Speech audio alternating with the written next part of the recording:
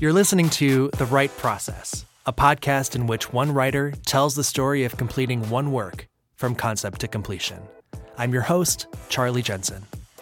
The Right Process is brought to you by the Writers Program at UCLA Extension, helping you reach your writing goals one page at a time. Enroll now at uclaextension.edu. Hi, I'm Kira Snyder, and I wrote episode 211 of The Handmaid's Tale, Holly. Kira Snyder is an Emmy, Golden Globe, and WGA Award-winning writer and executive producer on the TV show The Handmaid's Tale for Hulu.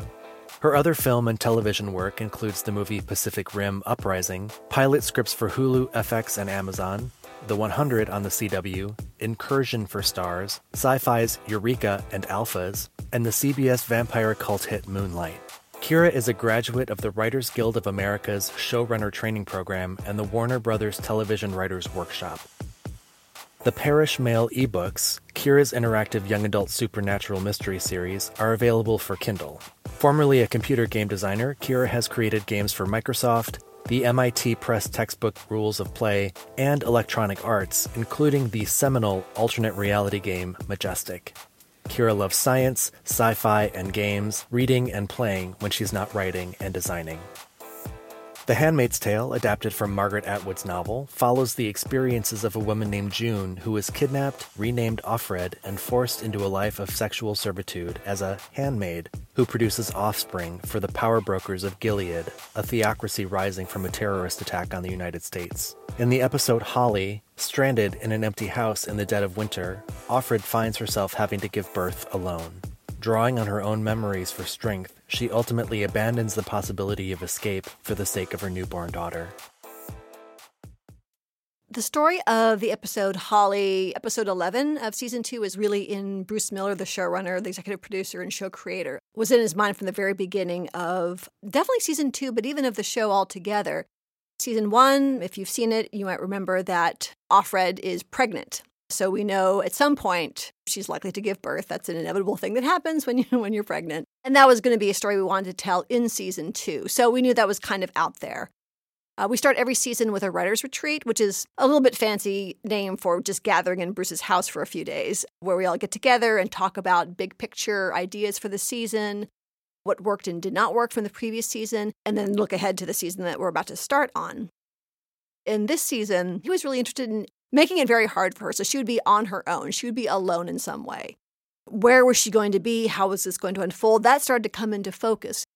The episode immediately previous to this one, episode 210, Offred is driven out to this big, beautiful summer house that's been closed up for the winter. And that's where she has this very heart-wrenching, very brief reunion with her daughter, who has been taken away from her at the very beginning of our story a couple years in the past. Rather than trying to get her back to civilization and out someplace else where Offred would be alone to give birth, the idea that came up in the room was, how about we just leave her there? How about she gets stranded there completely on her own, no way to get anywhere? What does she do then? So that's kind of how we had the idea of having her in that place at that time. It was a small group of people. It was myself and I guess 2 other writers. We were at basically the end of our season in terms of the story breaking process, the breaking down of each episode. And usually we have more people than that. Our staff is about, that year is about 9 people, I believe. We were really getting into the nitty-gritty of what happens beat by beat, scene by scene. The car that is kind of this key part of this episode is very memorable for people.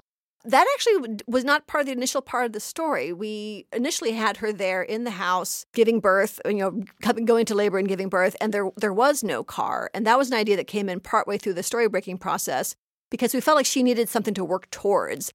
So she needed to be doing something. She needed to be trying to escape, because she's, for the first time in pretty much the whole series, she is unobserved. She is someplace where no one really knows where she is. She has the opportunity, theoretically, to get out of there if she only had a way to get out of there. We did know it would be winter, so there were the elements would be keeping her not just running through the woods. The idea of the wolf also came in very early then as well. So she couldn't just take off to the neighbors. There's something dangerous outside that she would need to be avoiding, something that would keep her inside. But we also wanted that to have a tension of something to achieve, an actual way to get out. So the car came in kind of not, like I said, not at the top of the process, but partway through the process. And that really just pulled the whole episode into focus because it gave her a really cool thing to discover, this really uplifting moment when she discovers the car actually works and she hears some music and she hears this female DJ who is Oprah Winfrey. We were so delighted to have her do that cameo for us. And she has something she wants to do. So that really provided a good framework for the top of the episode until things continue to get more complicated.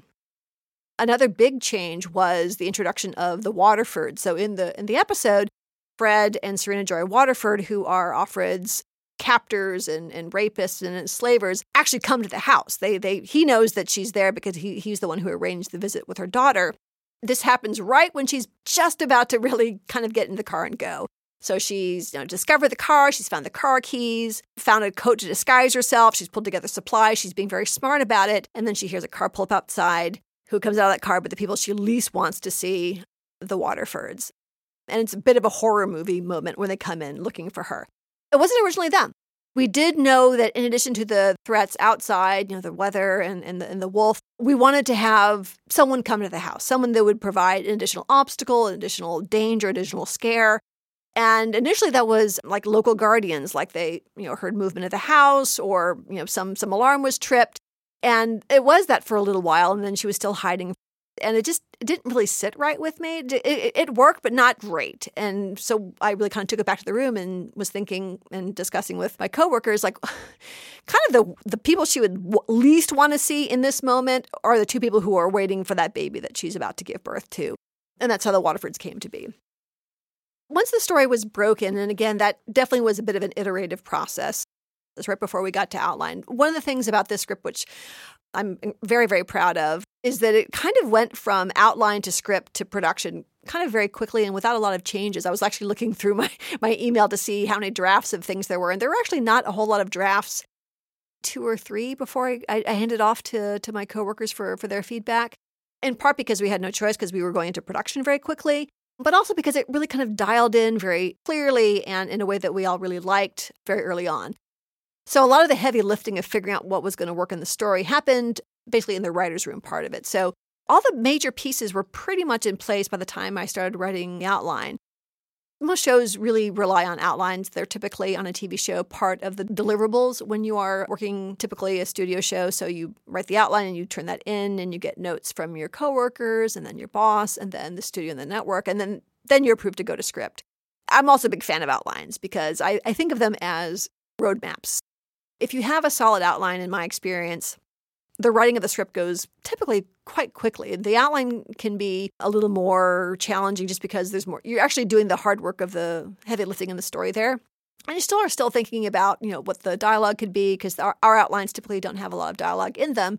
But you're actually thinking about really just the block and tackle of writing the script. You're thinking, how does the scene start? How does the scene end? What is the transition like between the two scenes? How is the pace of the act shaping up? What is the act out going to be? The Handmaid's Tale is on Hulu, and there's a brief kind of cut to black. So we do think about, what acts look like. So we break them without acts, and we put the acts in kind of as you write them, and they seem to have kind of worked out really well. Most of us have worked long enough in the business that we've internalized how to do that structure. But with the outline, you get to be inventive. That's where the dialogue comes in. That's where we think about voiceover for Offred. Yeah, this, even for a show as spare and dialogue light as our show, is unique.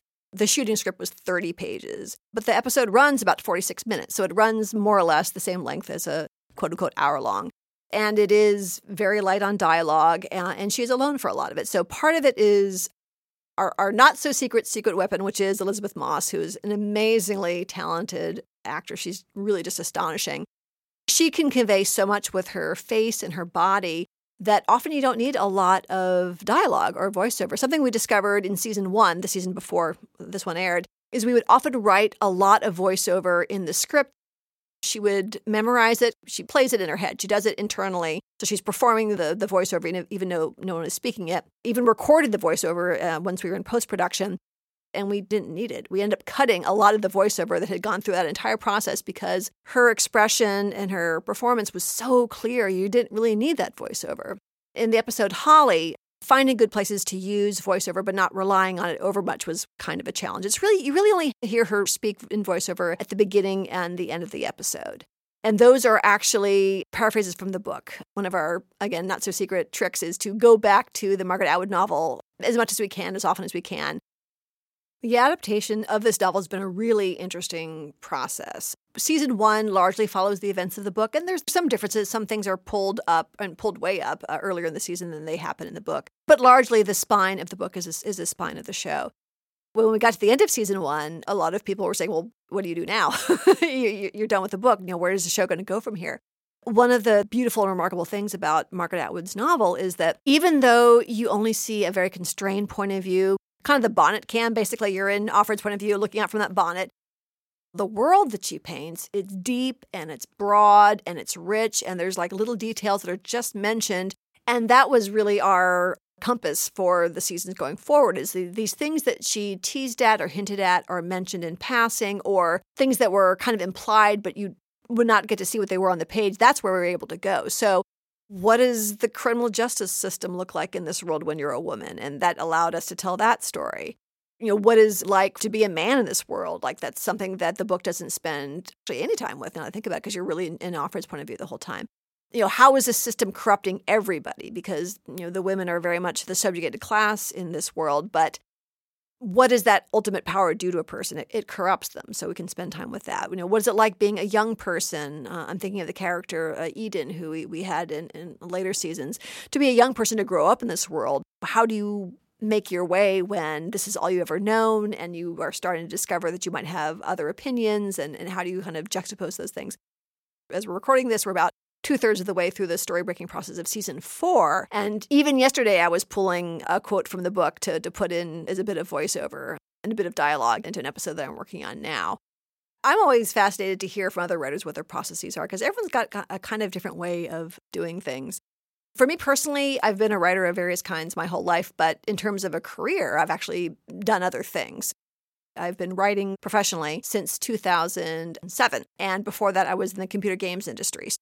I was very used to getting in my car and going to work and having an office and having office mates. And that's a part of TV writing, which actually is very common to having quote-unquote real job. If you just like to write at home in your pajamas, TV writing is probably not for you, because it is social, it is collaborative. You are working with other people, you're typically going to an office, and a lot of people aren't interested in that part of screenwriting. The whole part of the fun of screenwriting for a lot of people is to be in your pajamas all day. That mode was very easy for me to slide into, and I found myself carrying over a lot of my work habits. So once I have the outline done and I'm, opening my screenwriting software and diving in, I usually like to start at the beginning, and I typically move through the script, but I will sometimes skip around. I also like to get the ending done, just because I know if the ending's done, then I kind of just have the two pieces meeting in the middle. If there's scenes that I feel like I really have a good handle on, I'll sometimes go to one of those if I'm having a tough time on another scene. I have a pretty good sense of when my writer energy starts running out. I've typically saved the big scenes for the morning when I have kind of more energy. I kind of run out of gas right around 3 or 4 in the afternoon. And also, if I know that's coming up, then I can kind of noodle on it overnight. So I might come at it the next morning, having thought about it, think about it in the shower, thinking about it while working out. I try to be responsible to kind of where I know my energy level is. And there's always something to do. There's always like a little scene or an easy scene or a quick rewrite.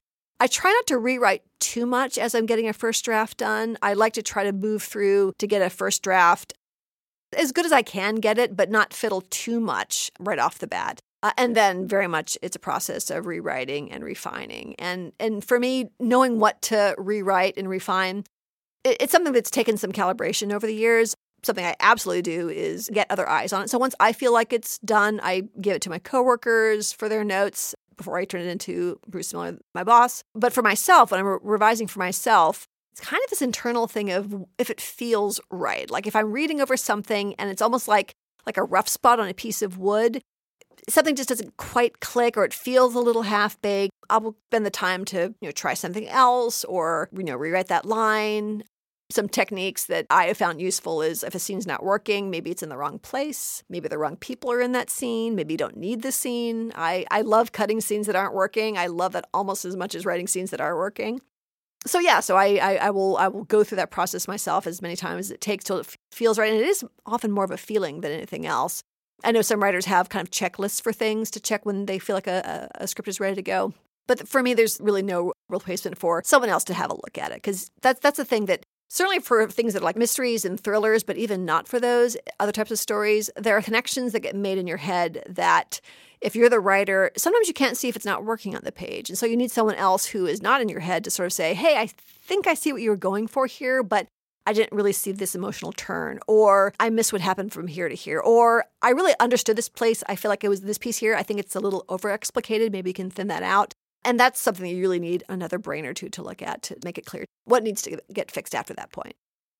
TV writing really is a process of revising some more. So you revise it for yourself before you pass it on to perhaps your colleagues, your coworkers. You revise it, and then you give it to your boss, the showrunner. Take his or her notes. That sometimes is a one-pass process. That might be more than one depending on what's required. Then that goes to the studio and the network. And then for our show, that we get the studio network notes at the same time. Often it's a two-step process, but it's a combined process for us. Then it's approved to be turned into a production draft. That's the end of the pre-production part of the writing process. Once you're actually getting into production and into prep technically with our production crew, there's more revisions. The director will have thoughts and ideas. Sometimes the geography of the sets will require some changes. The actors might want to talk about a line or a dynamic that might need to change. The revising of a script continues all the way through production, and sometimes even after production. The whole episode's been filmed, the whole episode's been shot. It's all in the can. It's being edited. You still might be writing a little extra dialogue, like a line might be needed to clarify something. The line that plays on the back of someone's head because something wasn't clear. You might tweak the voiceover. You might cut the voiceover. So the writing process, the revising process, right up until you lock audio, which is one of the last parts of the whole deal, you're revising the whole way. So like I said earlier, I came to TV writing, screenwriting from another profession, and that was a bit of a learning curve, understanding that it's kind of never finished. And one of the things that TV writing really teaches you is how to roll with that. You have to roll with the changes. And sometimes you'll be asked to change something that you don't like. Sometimes that you will not agree with a note. Depending on the situation, you might be able to kind of have a discussion and you'll figure out a way around it. Other times you have to take notes that you don't like, and learning how to do that and be gracious about it and make it work is kind of part of the professional life of the TV writer. It teaches you to not be too precious with your own words, which is very valuable. It teaches you when and how to dig in and fight battles. It makes you really interrogate your own creative process, because if you're having to defend a choice you made, you have to put some thought into why you made that choice. So that those discussions can be really informative. And personally, I love good ideas wherever they come from. So I'm in that process now with the episode I'm working on right now. We're in prep for season 4. And I spoke with the director recently, and she had some really cool ideas I'm really excited to incorporate. Our show does send writers and producers to set, but because we block shoot, and what that means is that episodes are prepared, shot at the same time. So my episode was alongside episode 12. So I was able to be on set, but I got there the day after they finished shooting my episode. So I was up there for a few days of episode 12, which was great. And when you're on set, that also might be a chance to do some rewriting, because sometimes something situational needs to change with the set or the weather. There might be some actor question there. So having a writer on set is very useful for that as well. The other thing that was part of the writing process of this episode was research. We really believe in doing a lot of research. One of the things that Margaret Atwood made a point of in her novel, which we make a point of on the show as well, is nothing is in the show that has not happened or is happening in real life. And that was one of her guidelines for the novel as well. And we've kind of taken that to heart in terms of every aspect. So, this episode was about this woman giving birth on her own. So I spoke to an OBGYN. I spoke to a midwife, talked a lot about what that process might be like. And I also asked, what does TV get wrong about women giving birth? We're gratified to hear a lot of people say that this is one of the most authentic portrayals of a woman giving birth that they've seen on TV. And part of that's because we really dove into what that's like with people who know what it's like.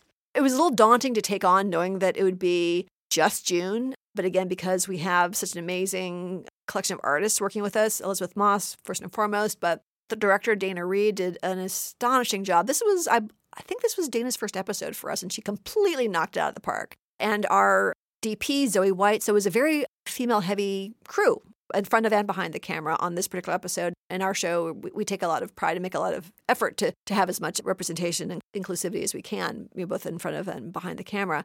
But having both Dana and Zoe there as resources for Lizzie, Elizabeth, was great because they're both moms. They could talk through what that experience was like. And I think that sensitivity, that mindset absolutely comes through. In addition to the wonderful, scary moments, the beautiful moments.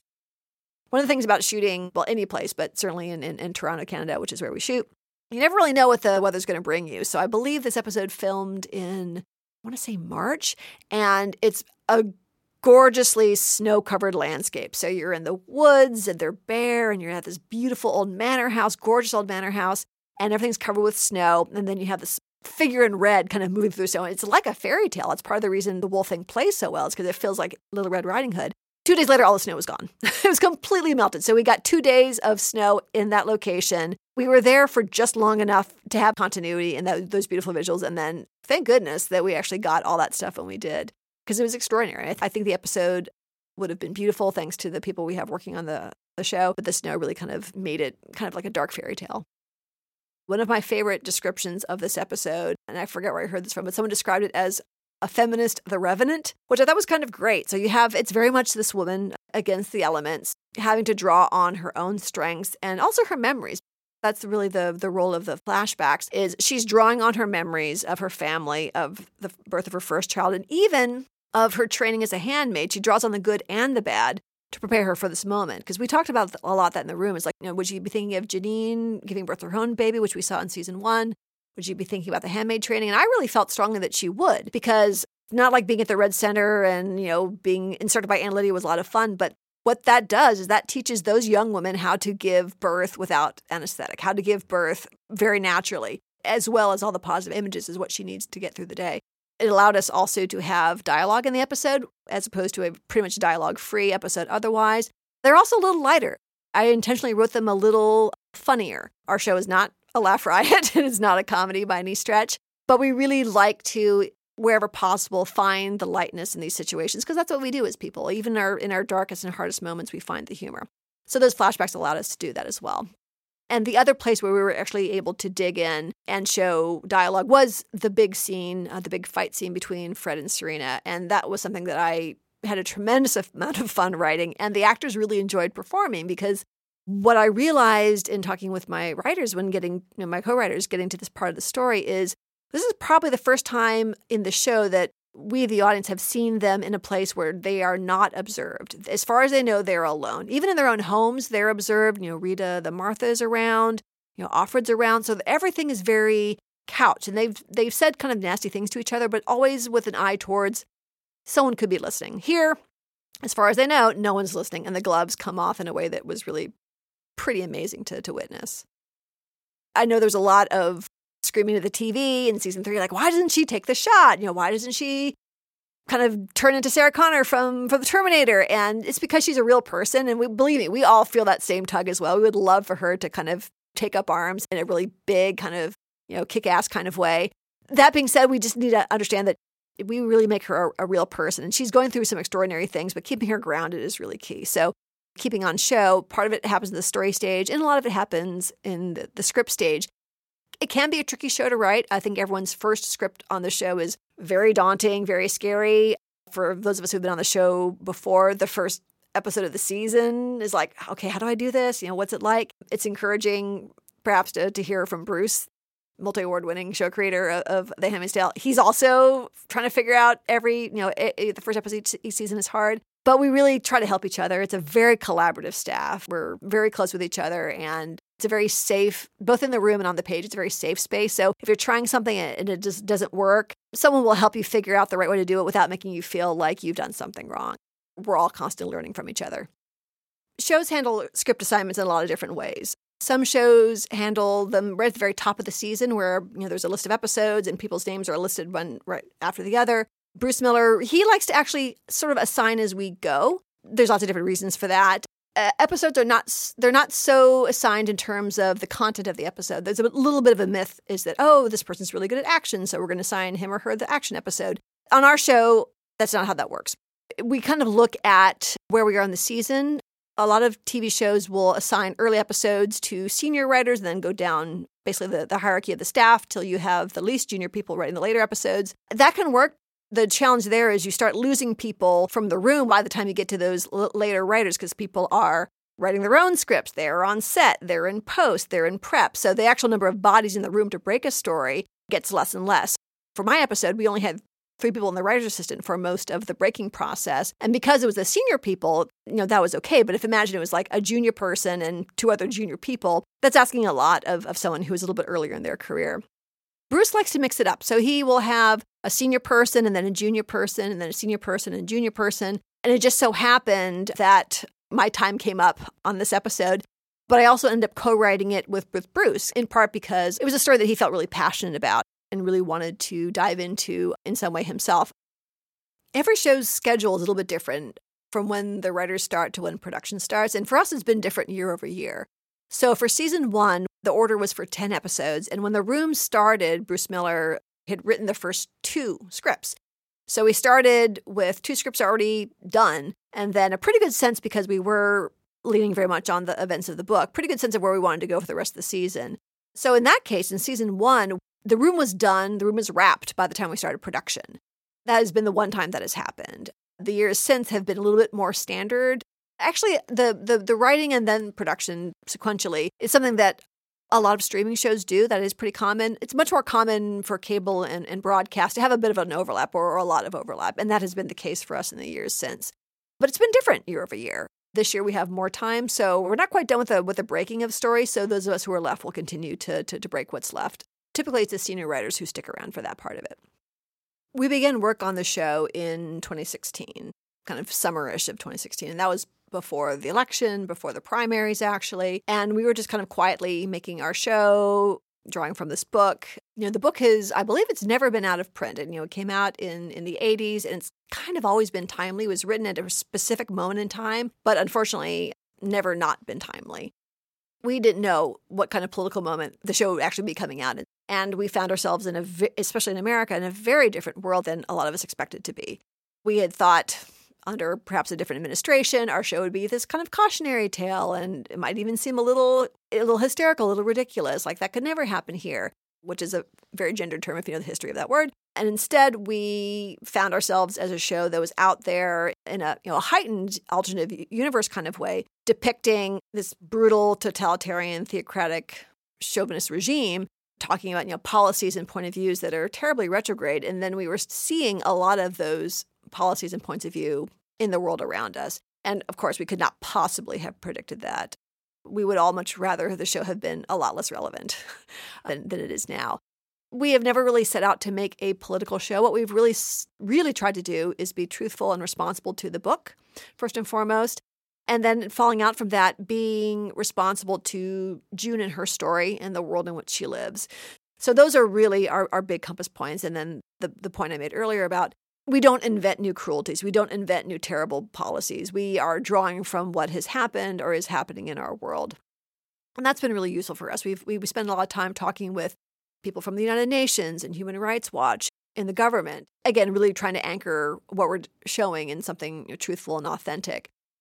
There have been some very eerie coincidences when things have aired. There was an episode that aired with Fred and Serena go to Canada. That was right when President Trump was having issues with President Trudeau, and he also had been meeting with the North Korean leader, and it just seemed very timely in the episode where we see June physically ripped away from her daughter was when a lot of the news about the families being separated at the border was finally coming to light. So we're the unwitting benefactors of a lot of the things that are happening in the world.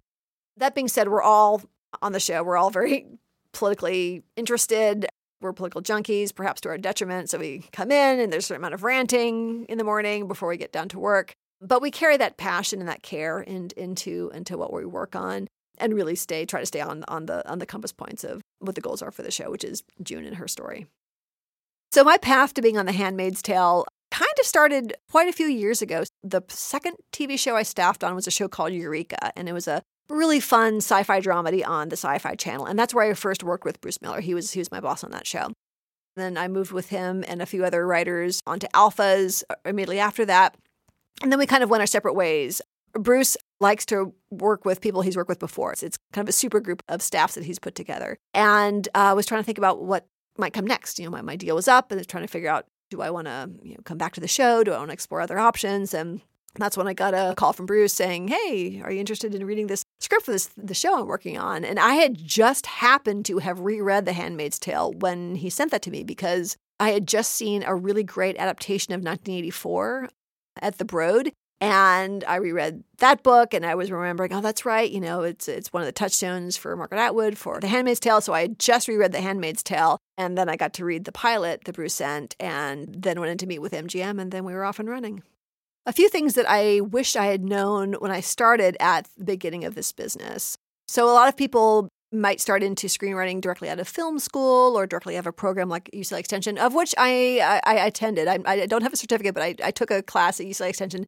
Pretty much the first thing I did when I moved to LA. So thank you for that. And actually, the pilot that I wrote in that class is a pilot that's still one of my samples. I still get meetings off of it. So I'm definitely a big fan of UCLA Extension Writers Program. That's one of the things I would say is especially if you're new to town, taking a class, joining a writing group, it makes you accountable to other people. It teaches you about deadlines. TV is a very deadline-driven business. Sometimes with a novel or a play, you have all the time in the world.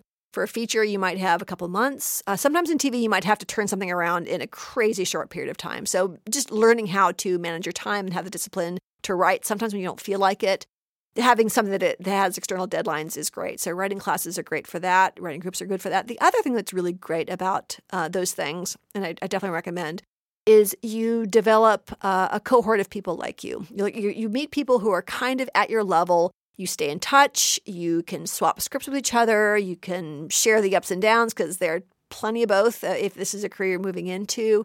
That support is really key. It can be very isolating. Los Angeles can be an isolating place. So that UCLA Extension class that I took, 2006, I believe I took it, I'm still really good friends with people I met in that class still.